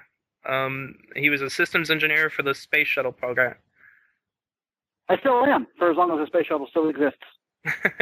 All right, well, go ahead and share with us, Doug, while I continue this, because apparently my show says 2 minutes remaining, and I know that's wrong, but go ahead and talk with Stefan while you have 2 minutes to solve the entire planet's problems. Go! All right, good. I can probably do that. The central computer system is not a control system. It's a data collection facility designed to take into account all of the natural resources of the planet so that you basically know what you have to work with. As far as who controls the distribution of resources, that's a misnomer based on the current system. right now, who controls the distribution of resources? The companies and influences that go out, seek the land, mine the resources, create a product, and then sell it at some particular price. They 90 demand. seconds. How is that demand derived in the first place? Either it's done by a series of studies or whatnot that judge if people want a particular product, how that product will work, demographic surveys, things like that. The exact same process would occur in a resource-based economy without the monetary price tag. You still conduct surveys. People still make notes of what they want. They can do it interactively and directly via online communication systems. 60 Keeping in seconds. mind, the entire planet is now connected to the web per se, or at least to their own local hub, their closest production center, which would be the main cities. It's local production, local distribution, and a smaller geographic terrain, whereas today we make stuff on one side of the planet to send it to the other side of the planet and blowing a whole bunch of energy in the process, and energy equals money and cost. And if you can wipe all of that out and make everything a lot more local, you would drastically reduce the price model to the point to where it becomes negligibly irrelevant. And that's exactly what the RBE does, is it dwindles the price model down so far because of abundance, because of on-demand creation. In other words, if I want a chair, there aren't 10,000 chairs made sitting in a warehouse. I punch in what I want, when I want it, and the on-site local area production facility creates that product for me based on the resources that are readily available. And because we aren't making too much of anything, and we're not making multiple demographic models of something for poor people, for middle-income people, for wealthy people, we're always just making the best levels of everything. You drastically reduce your resource waste, and you incorporate all of your recycling principles into the system. You end up negating the entire need for a price system because people can get what they want when they want it. There's no price tag on that. Oh, sorry. I just wanted to go back to what you were saying. Were you saying that corporations control resource allocations? Yeah, pretty much that and governments combined. Well, I don't mean to put you on the spot. I'm just curious if you've had any experience creating products for consumers in a free market. Yes, as a matter of fact, I've written a book, and that's a product that I created, and it's an on-demand book, basically. It's done through a self-publisher, and people, if they want it, they select and they quote-unquote buy it at a particular price, and then the company actually manufactures it right then and there. They don't make a whole bunch of them. They do on-demand printing, and then they send it off to the person. Well, that's not the most sophisticated. Sorry to interrupt. That's not the most sophisticated. I'm not saying that any of this makes your argument incorrect, but that's not the most sophisticated coordination of resources. That's you writing and attempting to publish it. And the reason that I asked that is because it's not true, economically speaking, it's not true that corporations, and of course I don't like corporations any more than your average communist. Not that I'm calling you a communist, because corporations are bizarre, horrible creations of government legal systems. But corporations don't control the utilization of resources. It is the consumer who directs the utilization of resources through the price mechanism. So if somebody creates if Apple creates an iPad, they do so based upon anticipation of consumer demand and how much consumers are going to pay for the iPad versus how much it costs to create it. And that's how they know whether they're satisfying demand in an efficient way or not. And it is the consumers who direct, through the purchasing of various items, it is the consumers who direct corporations to pursue particular avenues of resource allocation and consumption. It's not the corporations that push products onto the consumers. I mean, if you just think of the failure of the Edsel and the failure of New Coke as two highly advertised, I think Coke spent $100 million trying to advertise New Coke, and the product completely failed because, people just didn't like it, or the Edsel also had a huge advertising campaign that completely failed. It's not corporations that determine the allocation of resources. It is the consumers. And the only way that corporations know, or any entity knows, whether or not to produce a particular good or service is because what the price the consumer is willing to pay for is greater than the cost of the resources to produce it. And without the price system, there's no way to allocate these resources effectively. Okay, in a way, you almost slightly contradicted yourself from what you said earlier in the show when you said, who dictates how the resources are distributed with the central computer and the RBE? And then you turn around now and say the people, the consumers, are the ones who dictate how resources are allocated by in a free market. Sorry, in a free market. In a free market, I'm talking about. That's exactly what the resource-based economy would be. The resource-based economy is a free market, the operative word being free. Nothing costs anything because the people demand or dictate what they want at their local area levels, and then that is what is produced to satisfy their needs. But it's done on a person-to-person basis. It's not done. So, sorry, are you saying that? Sorry, I just want to make sure. I'm sorry to interrupt you. I just want to make sure you said something quite startling to me, which is that nothing costs anything. No, it costs natural resources. That's what is measured and allocated, or not allocated. That's not the right word. That is what is accounted for. Is the actual resources, the natural resources themselves. Okay, Money sorry, but what did, sorry, again, if you can just help me with this, I just want to make sure I understand this. But when you said nothing costs anything, what did you mean? In other words, you don't have to pay something to acquire a good or service in the resource-based economy because there's an abundance of it, and it's managed to the point scientifically to where the waste levels are so drastically reduced that there is no need to add a dollar sign to it to give it a perceived value.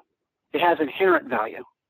Okay, so in a resource-based economy, I can just say I want a car, and a car will appear, and I don't pay for any of it. You wouldn't have to say I want a car. You could just go check one out. There's going to be entire centers dedicated to giving people the opportunity to use cars if they need them. But you've got to factor in also when you're thinking about that process that 99% of the time you're going to have access to amazing public transportation systems that are much more highly efficient than anything that we have going on today right now because the systems engineering will make it that efficient. Oh, fantastic. Okay, so help me to understand this. In the absence of price, and again, I don't mean to keep harping on this, but this is the major part I can't understand, and I'm not trying to be difficult. I genuinely don't get it. When you use terms like efficient, those are terms that are very specifically economic terms, and they are to do with everything requiring fewer resources to produce than people are willing to pay for it in order to consume. In other words, the car costs you 16,000 universal space credits or something to produce, and people find it worth 17,000, and therefore it's worth producing it because it's efficient. If it costs 16,000 universal space credits to produce and people are only willing to pay 10,000 for it, then it's not satisfying people's needs to the point where it's worth producing it. So that is what is meant by economic efficiency. What is the definition for efficiency, and how do you know whether it's been achieved in the resource-based economy? Efficiency is not economic. Efficiency is scientific. There is a percentage. There is an efficiency rating that you can calculate for pretty much anything, thermodynamically, electrically, materialistically, depending upon like the material needs, the material quantifications, the tensile strength, and things like that of a particular object. There is an efficiency number that can be assigned to those. It's taught to every engineer that comes through the basic curriculum. And so that's considering the RBE as the scientific method for social concern. Anything and everything that is created is made to the utmost efficiency of the knowledge of the time that product was created for the people. In other words, it's designed to last as long as possible to help as many people as possible. Of course, that depends on what. Okay, good. See, sorry to interrupt. So what you're saying is you're using the word efficiency in two different ways, at least to me. So the one is efficiency in terms of low energy consumption and well lubricated parts, and it lasts a reasonable amount of time, and that is engineering efficiency. But then you're talking about meeting people's needs or preferences, which is more around economic efficiency. And the second one, to me, is not the same as the first, if that makes any sense. So my question is not how do you make things efficient. Say you know you want to build a car. How do you make that efficient from an engineering standpoint? I have no problem. That's a technical issue, which I have no issue with that anybody can solve it. My question is, given the Earth's scarce resources, how are they to be allocated to satisfy people's preference and desires in the best and most efficient way in the absence of price and free trade? Allow me to interject a little bit here, because I think that something that Doug pointed out is actually an excellent example. And the reason why it is engineering is because you're engineering the situation so that people's needs are more easily satisfied, even with a minimum amount of production necessary, rather than just sort of waiting around for a politician to get around to installing effective public transportation. Public transportation is designed immediately into any given city or dwelling therefore eliminating the need for something, for example, like cars. We actually think that cars will be, only used when people need to get out of the city for one reason or another. That's an example of scientific applications to create an efficiency that eliminates a need, rather than just, it's not. This is another thing that's really important, and it's why I brought up a lot of that stuff earlier, is that we're not talking about just taking a capitalist situation and then turning it into an RBE.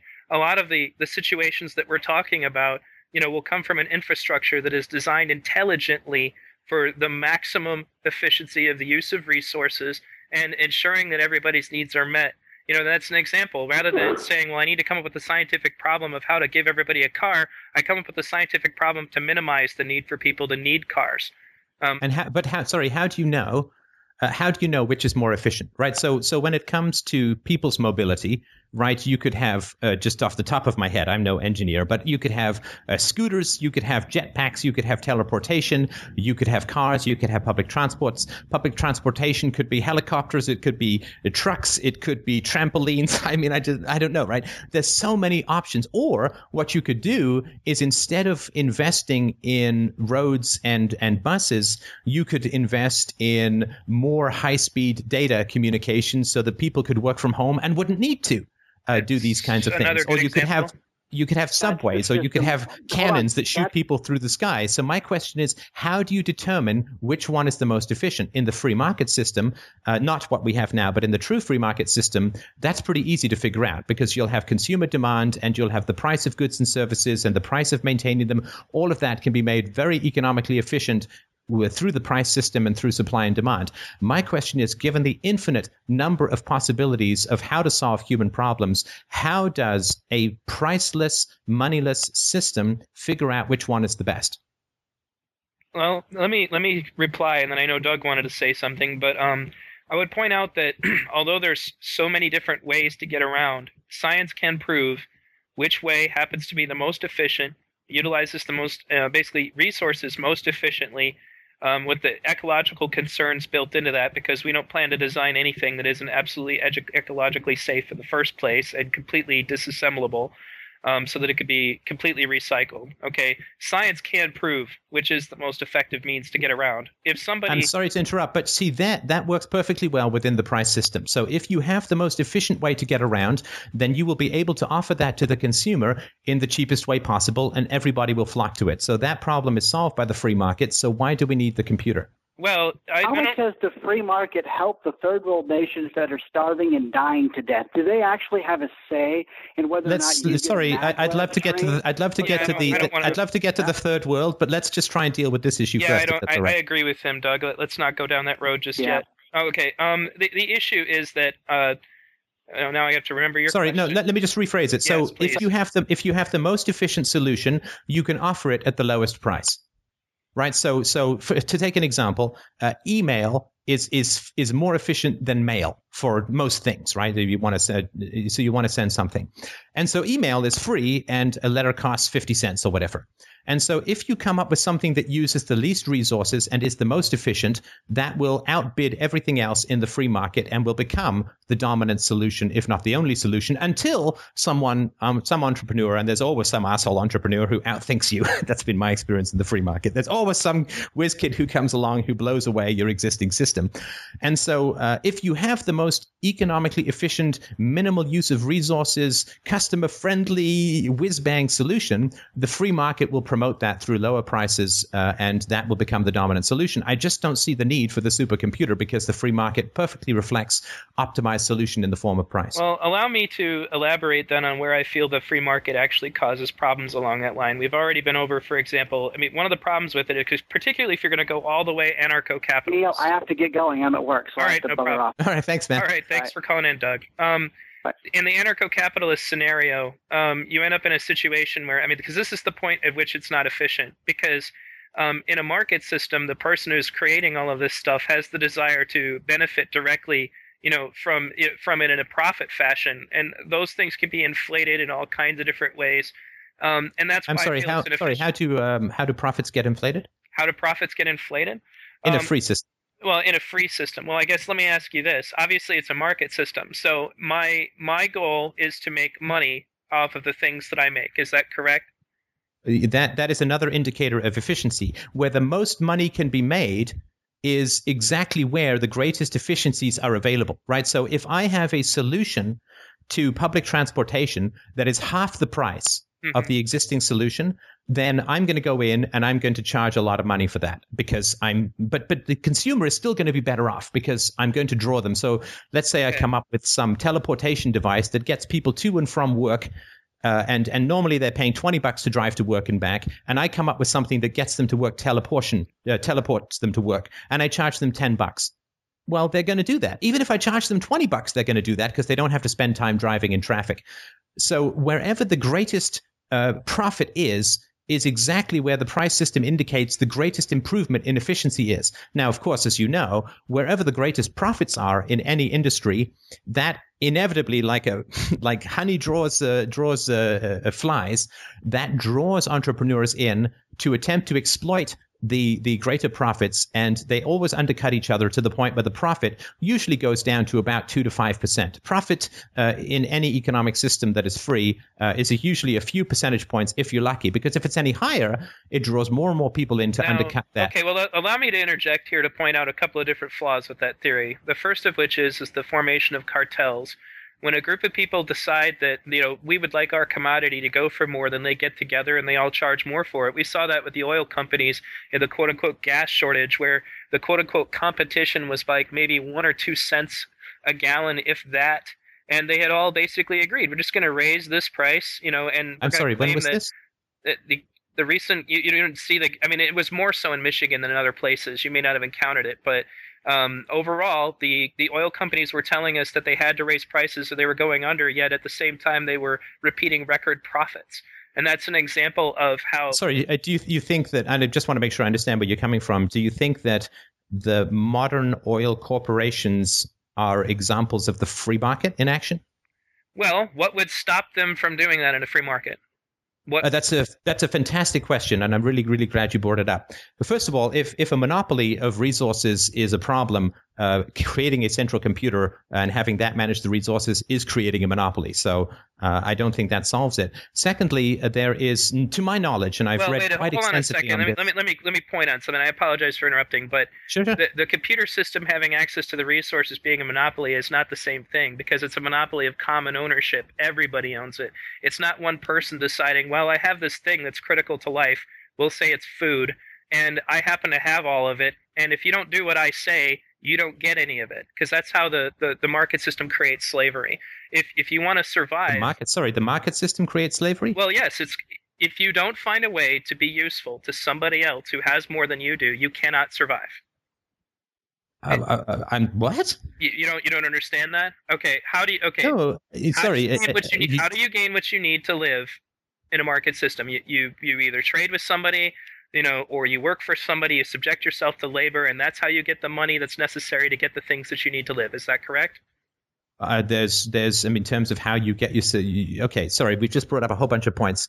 Let's deal with this one and go back to the monopoly one. Okay. In a free market economy, which is basically a non-initiation of force, if you want, to live, you need to consume, obviously. Everybody needs to consume, and most of what we need to consume is produced by other people. I think that's, neither you and I, no matter how minimalist we get, are going to go and live on twigs, berries, and toenails in the forest. I'm not young enough to hunt rabbits anymore, so that option has been denied me by the advancing... No, neither of us are anarcho-primitivists, but continue. Right, so whatever we need to live, because we want to live, we need to consume stuff, and most of what we need to consume is produced by others. And there's a couple of ways that you can get what you need to live. My daughter doesn't work. She's 2. And so she gets what she needs because of the benevolence, kindness, love, and generosity of her parents, myself included.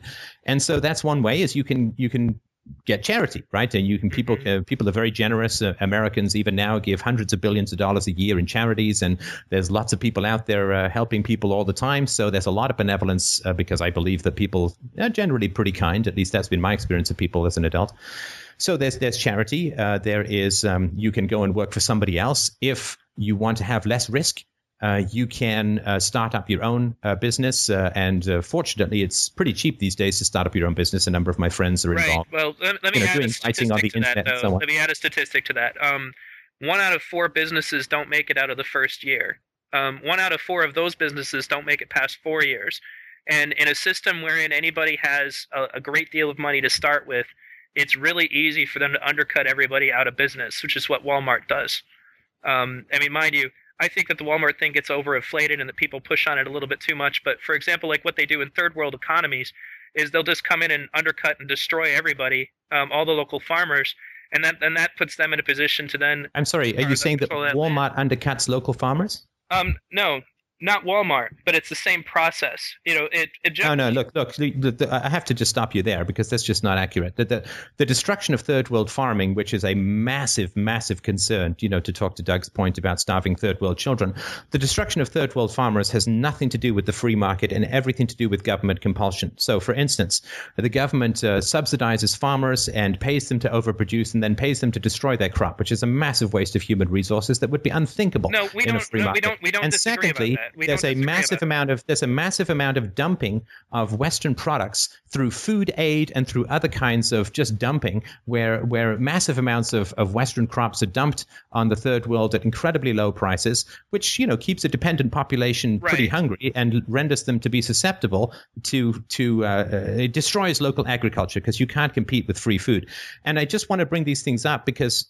I'm obviously very passionate about the world, but let's not confuse that with the free market. Now, let me ask you this then, okay? Because I know that government invention is involved. Now, mind you, this is actually one of the primary. Ironically, you brought up anarcho-communists in your video. Anarcho-communists point out that anarcho-capitalism tends to lead directly back to a state because of the tendency to need to defend property rights and things of that nature. But when it comes to situations like this, even absent corporate personhood, even absent the state, I don't really understand how just a rich person could not just go into a situation, undercut everybody, take a loss essentially for the goal of gaining a monopoly, putting everybody else out of business.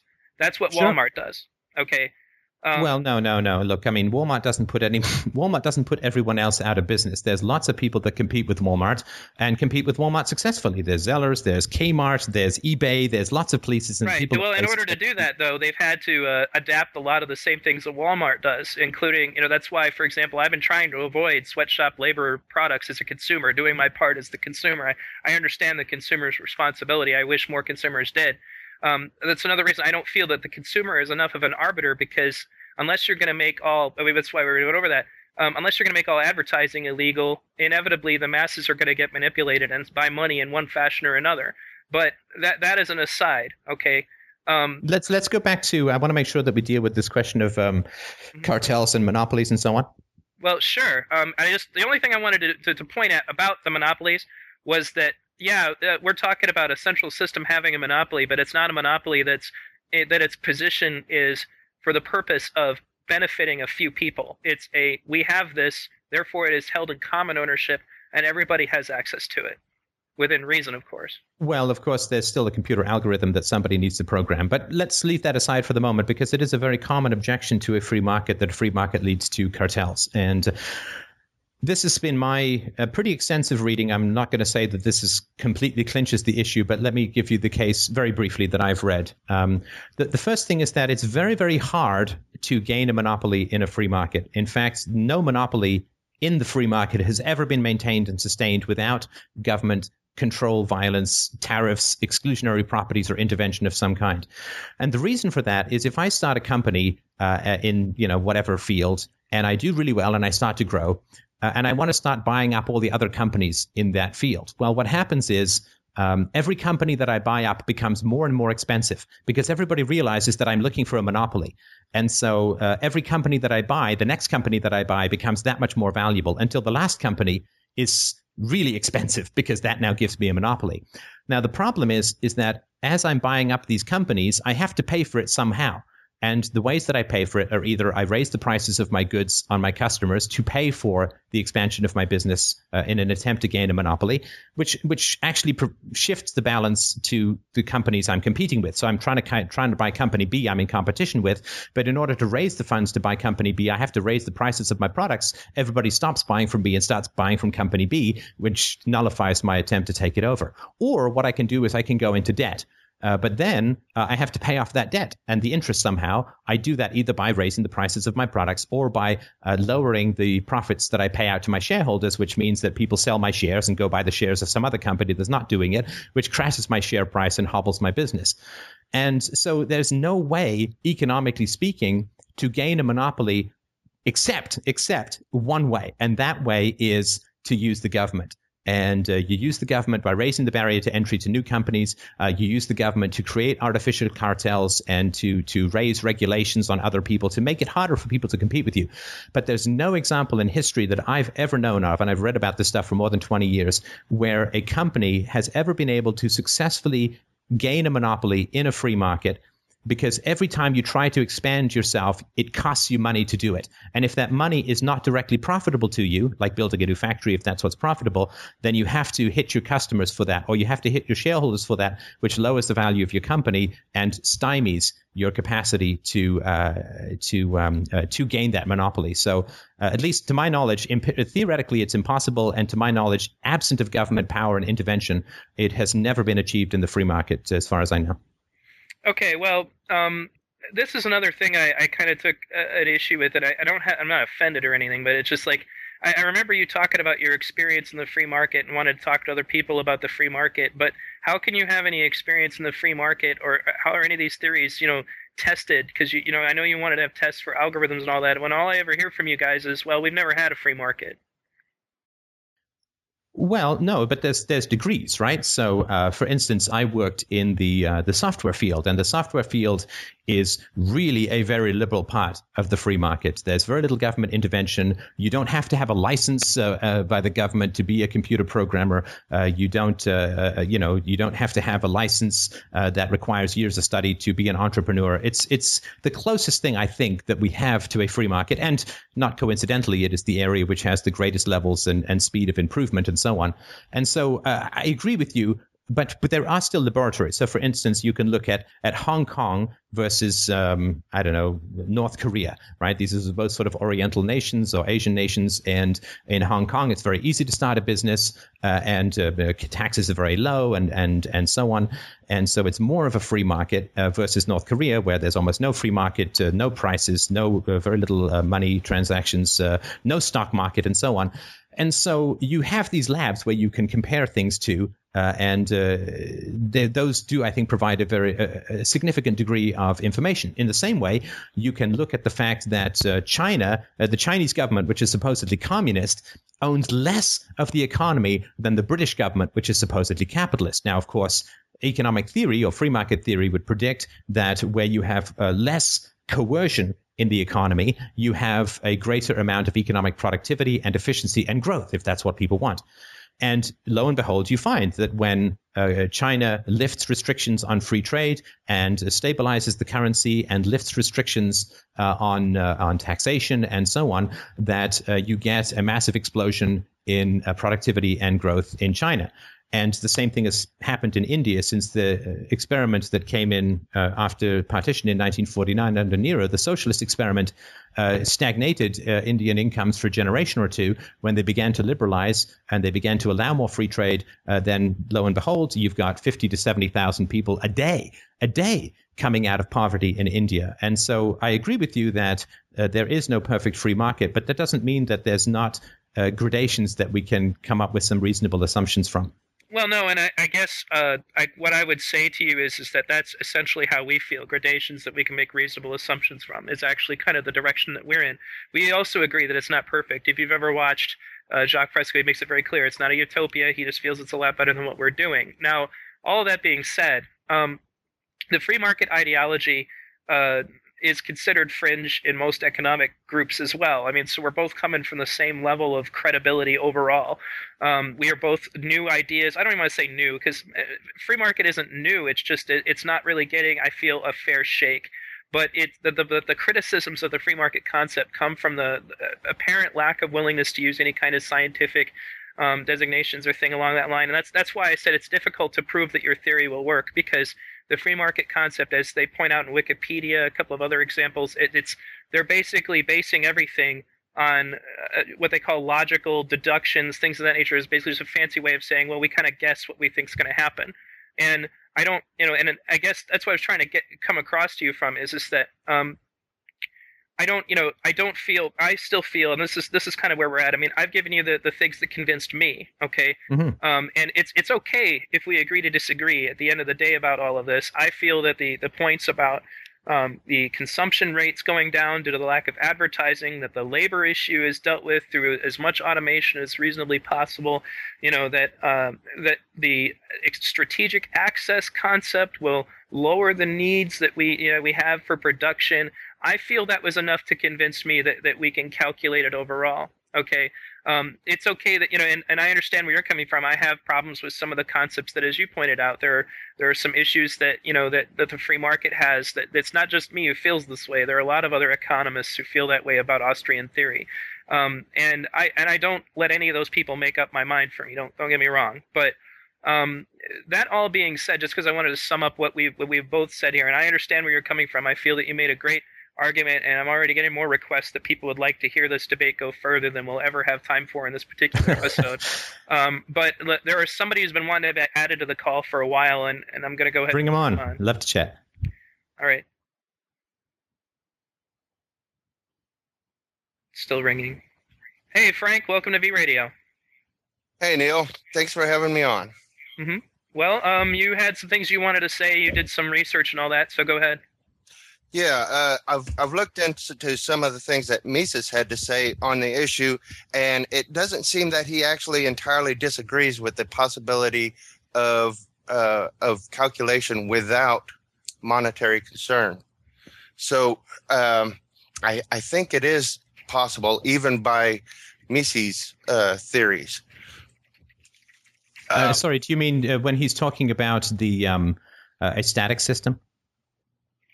I'm sorry. I'm not really an economist, and I have not done that much research into it. I don't mean to interrupt you. Let me just give 30 seconds on this, because this came up on my message board as well. So at some point, Mises says, look, if you have a perfectly static economic system, who cares about the calculation problem? In other words, if all we're going to do tomorrow is exactly the same thing that we did today, and that's as efficient as it can be, there's no such thing as a calculation problem.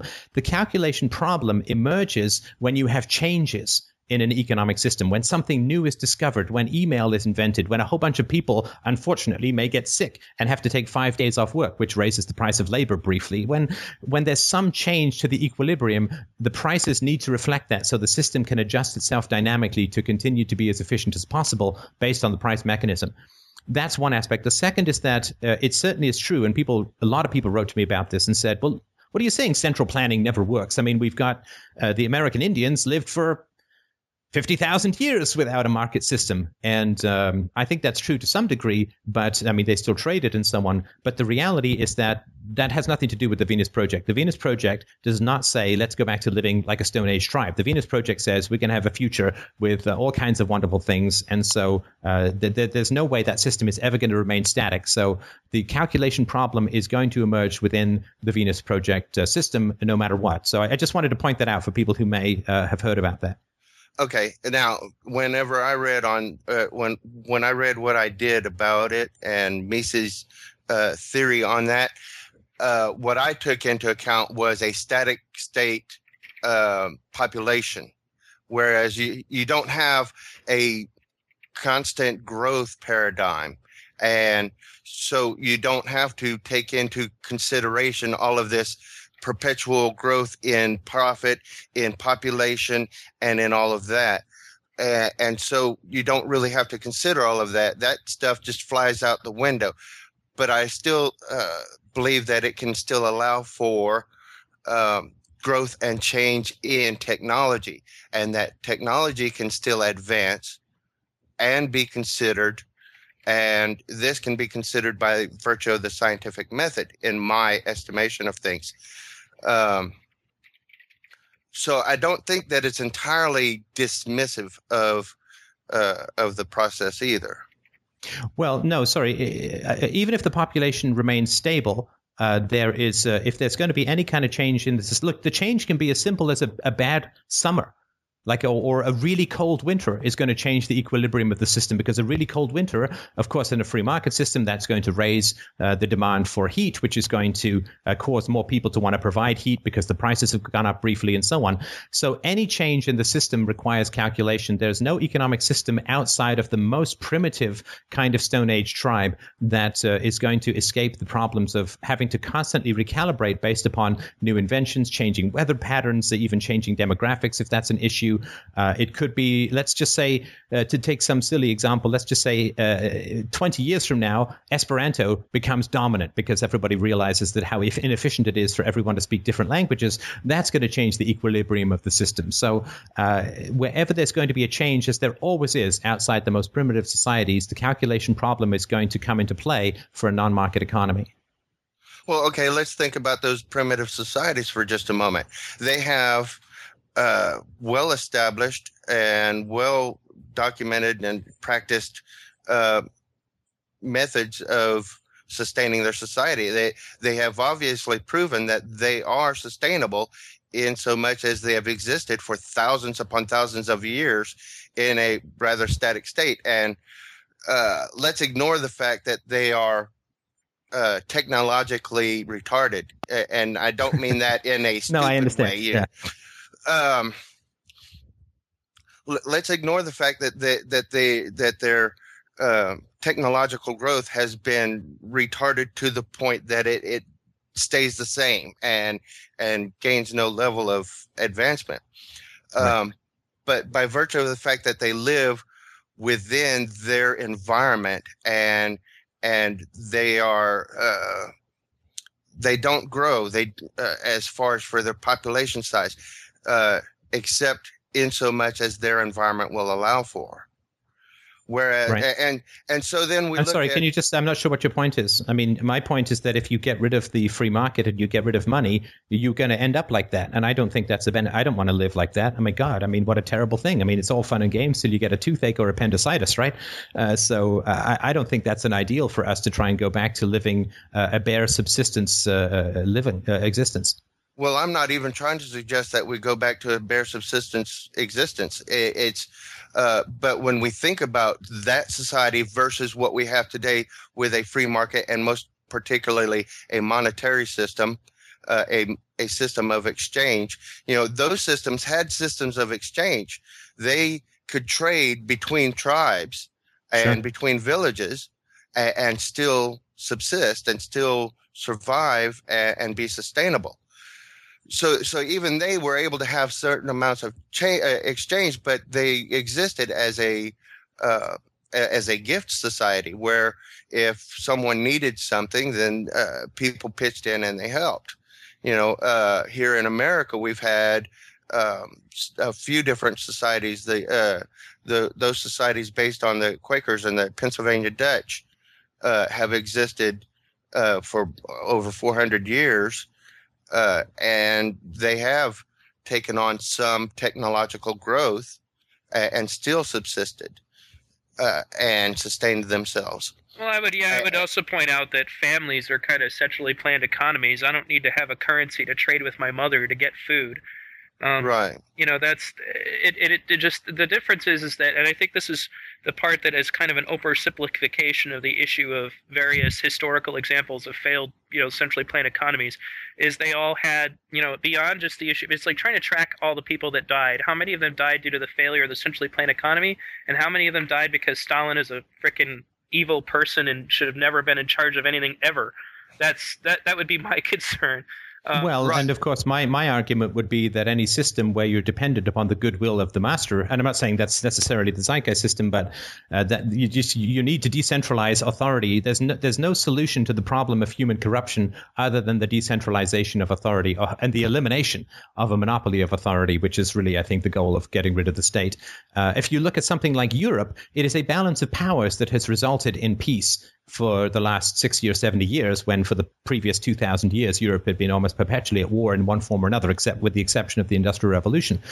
And so the way that I view how to have a free and peaceful society is to decentralize authority as much as possible and to have competing interests in a peaceful environment and to make sure that people don't use violence. And the one thing that's true about the state, and I'm not going to speak about any particular sympathy I have for corporations. I think corporations are fairly monstrous as a whole. But having an existing entity with a massive police force, imprisonment and armies, the power to tax at source at will, the power to pass laws and compel everyone. That is it's like Sauron's ring of power in Lord of the Rings. You know, it's too grave a temptation. And you can't have that kind of entity existing. Decentralization and competition is the only way that I know of to bring about lasting peace in human society. I really try to avoid as much as possible any kind of central solution, because I don't think anyone can tell what the future is going to look like. And the last point I make just very briefly is I don't care if it works or not. Like, as far as the free market goes, I don't care what the effects are, because it's a moral argument to say the non-initiation of force and respect for property rights. So the people who fought against slavery, they didn't say, well, if we get rid of slavery, things will be more economically efficient. That's not a very good argument, because it is for some and it isn't for others. It was more economically efficient for people who would get jobs in place of slaves. It was less so for people who were running slaves and selling slaves. And so fundamentally, I don't care what the future looks like. I don't care what the distribution of wealth is. I think there's lots of reasons to believe it will be much better than it is today. But fundamentally, it is not an argument from effect. It is a moral argument that we should not initiate force against each other, and which I'm sure we all agree with. I believe that we should respect private and individual property rights because I think that's just a philosophically sound position that no other position can be held. And so to me, it's the moral argument. It's not, well, what's going to happen in a free market that fundamentally matters to me. The question is, what is the most moral way society should be organized? And I believe autonomy and self-organization is the only morally defensible, philosophically defensible approach. So again, I just wanted to put that out there, because you get these arguments from effect. Well, what if this and what if that? And to me, that's like saying, well, we can't end slavery until we know exactly how every slave is going to get a job. Well, slavery is wrong. We don't have slavery, and the state is immoral, and we don't have the state. And that's my argument, and I'm sure we're all on the same page as far as that goes. Well, yeah, and I think actually that's an important point that people tend to forget about, is that there have been people in the past who, they did seriously benefit. I mean, honestly, I equate a lot of the living conditions in sweatshops to basically just be the new slavery. But in any case, I wanted to get into some another important point here, is that there was just a thought that I had in my head is reaching out to both sides of the aisle, quote unquote. Wouldn't it be wouldn't the situation be a lot better if the choices that were presented to people was, if we were the left, because that's what people usually call the Venus Project, they call it leftist, and you guys were the right, and that everybody agreed that, the one central concept that all agreed to was the lack of any kind of aggression principle. Wouldn't the world be a better place if you were the example of the right instead of neoconservatives or any of these other, insane, power-hungry people that end up giving your group of people a bad name? And we were the left, as opposed to any kind of coercive system that, been brought up, the Soviets or whatever, are all both extremes, I'd say. Neoconservatives versus Soviets, that sounds pretty sound.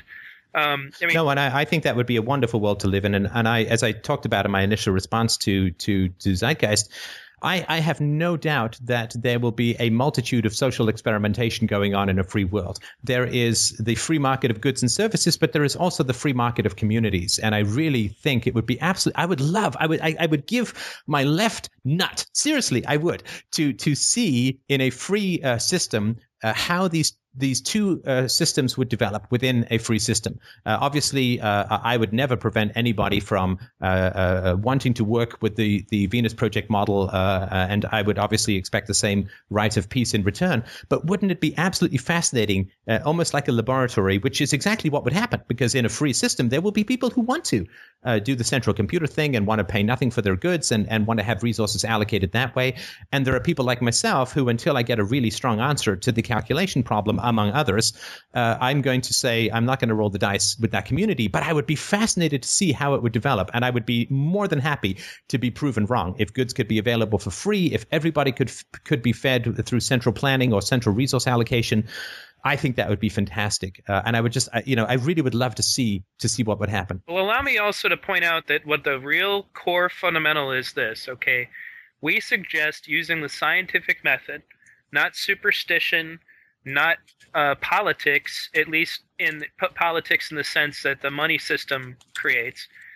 We suggest using the scientific method to reach solutions. If for some reason, for example, we have a problem with calculation, then we will figure that out and then we'll move beyond it. The reason that that's not as dangerous as it is in politics is in politics, politicians are inclined to continue doing things that have already been proven wrong because they don't want to look bad. All these people who voted for the Patriot Act, although it's obviously wrong, they can't come forward and say, I made a mistake, or they end up in a lot of trouble.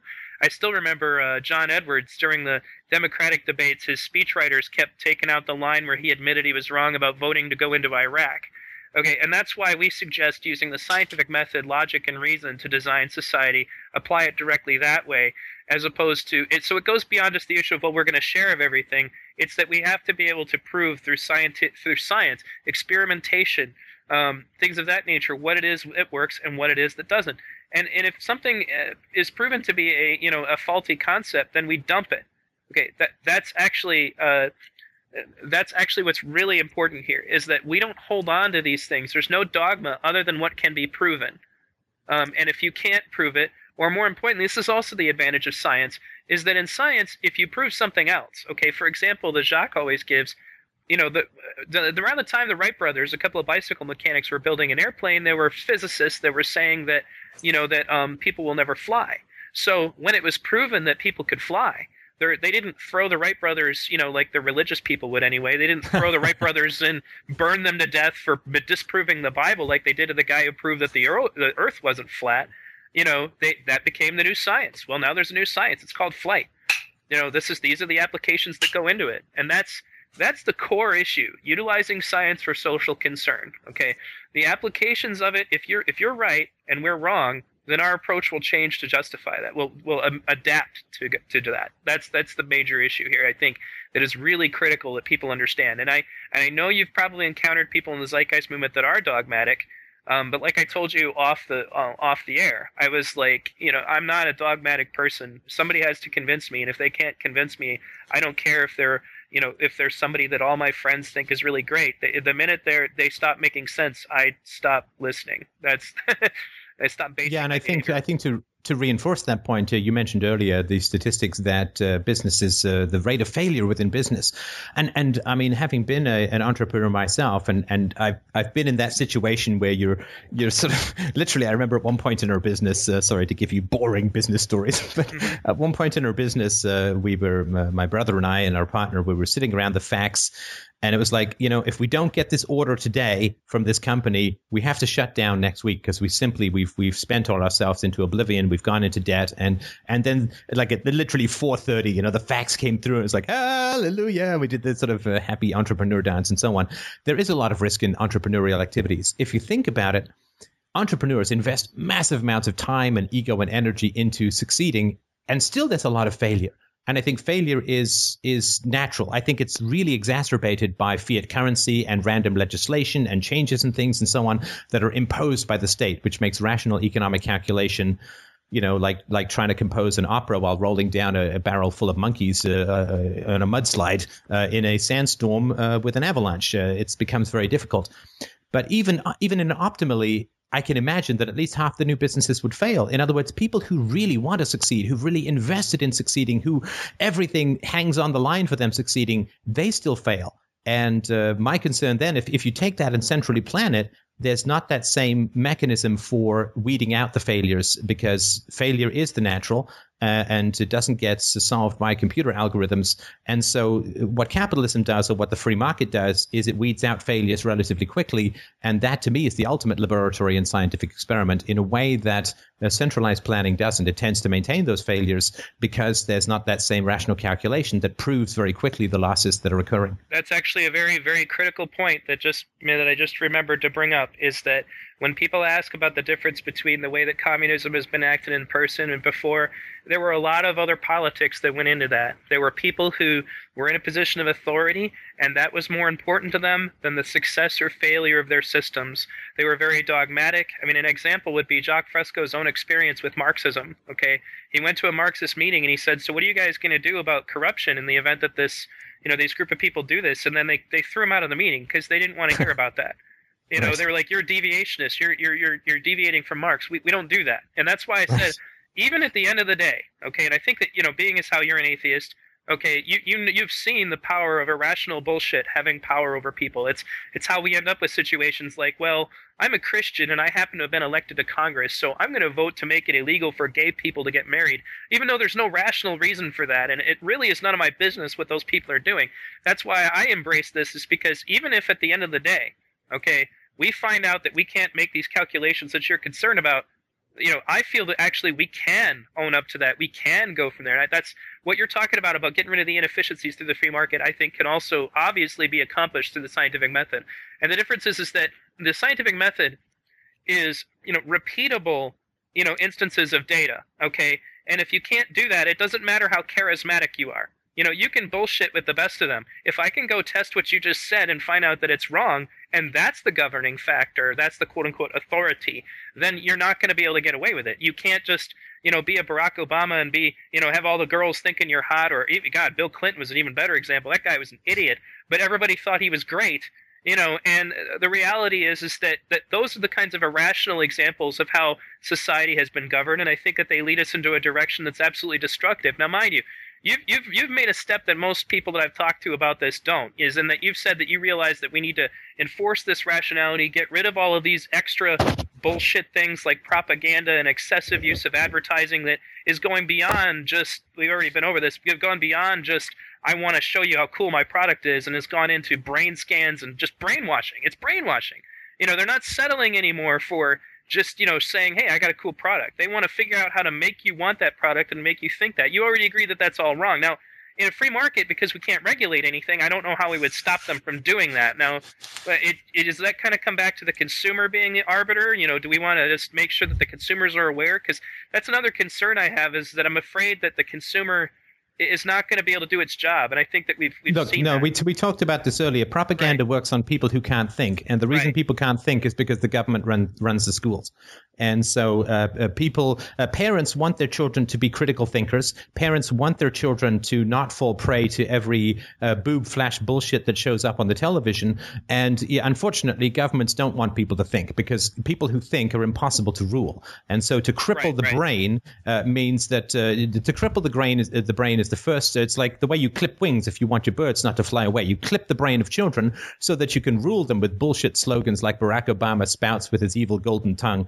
And so in a free market, people will be taught to think critically, because that is advantageous to people, not to people in charge, because there won't be any people in charge. And so the way that we get children to think critically is we get government out of education.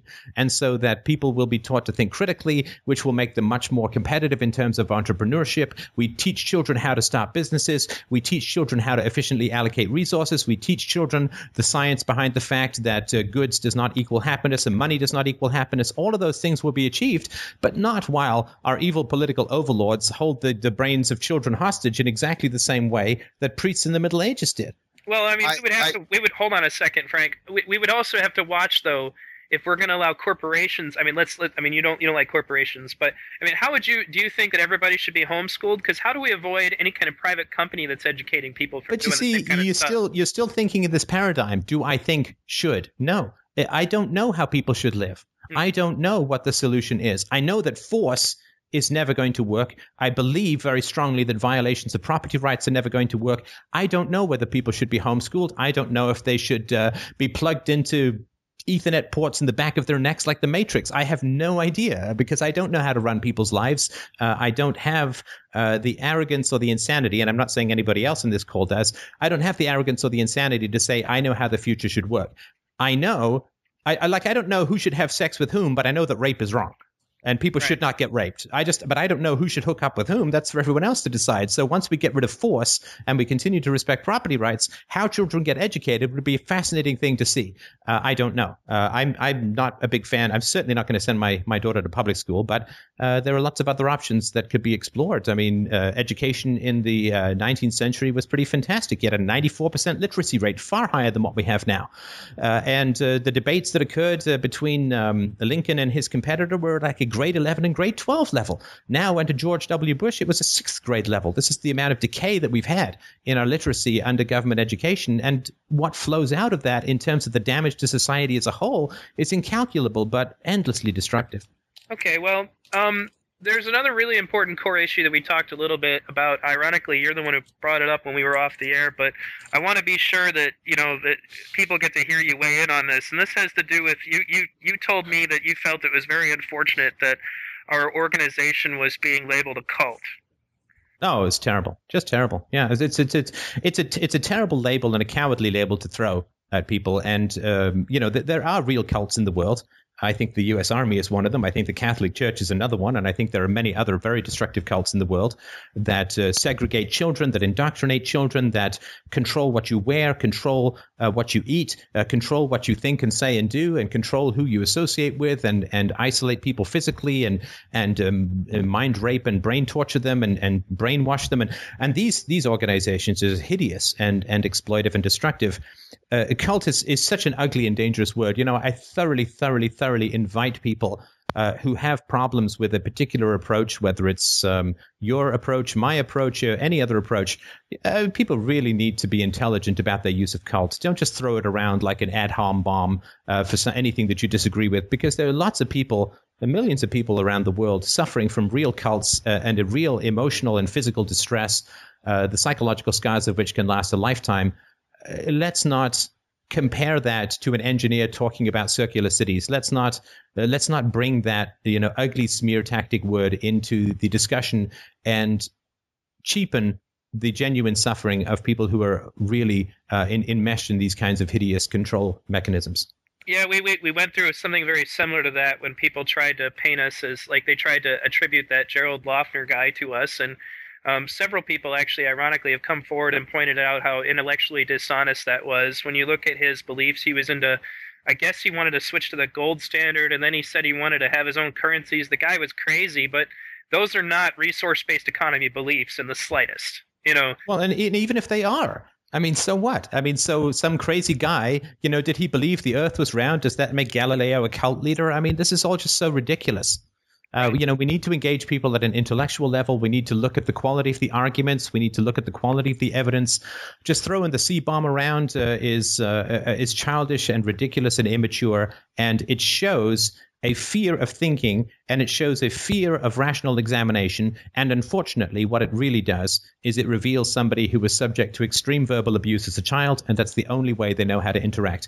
And I really invite people who've had that kind of history, look into yourself, get help from a competent therapist, figure out what makes you so frightened, figure out what makes you so verbally abusive, find a way to undo that. Because people who are throwing those kinds of labels around are peaceful organizations that are voluntary and philosophically based.